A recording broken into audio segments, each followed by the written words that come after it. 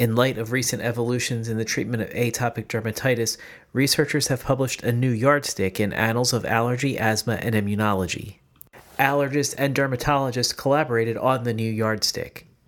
In the yardstick, we cover the challenges and barriers to treatment success, said allergist Mark Begonowitz, lead author. We offer definitions of disease severity, review treatment failures, address treatment in a stepwise fashion, and cover the emerging science and implications for new therapies. The yardstick has practical recommendations for physicians about which medications are appropriate at which stage of diagnosis. DermWire News for Smart Speaker, powered by DermWire.com, is brought to you with advertising support from Ortho Dermatologics. What is light as a raindrop, smaller in diameter than an M&M candy, and being touted as the latest tool in the fight against UV radiation exposure? Northwestern University researchers and L'Oreal have unveiled a wafer-thin, feather-light sensor that can fit on a fingernail and precisely measure a person's exposure to UV light from the sun. UV Sense has no moving parts, no battery, is waterproof, and can be attached to almost any part of the body or clothing, where it continuously measures UV exposure in a unique accumulation mode.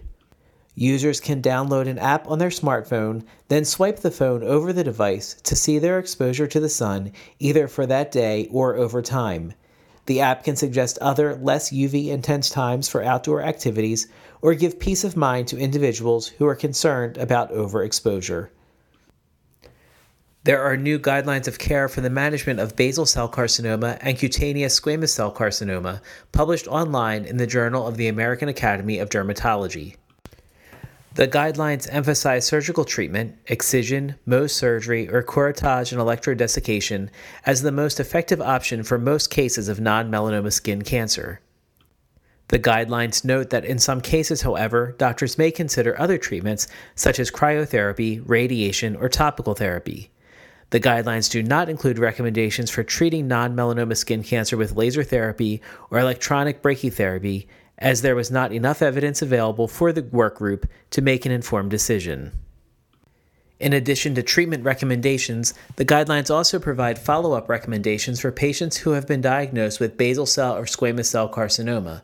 According to the guidelines, these patients should receive an exam to check for new skin cancers at least once a year and take steps to prevent the development of future skin cancers.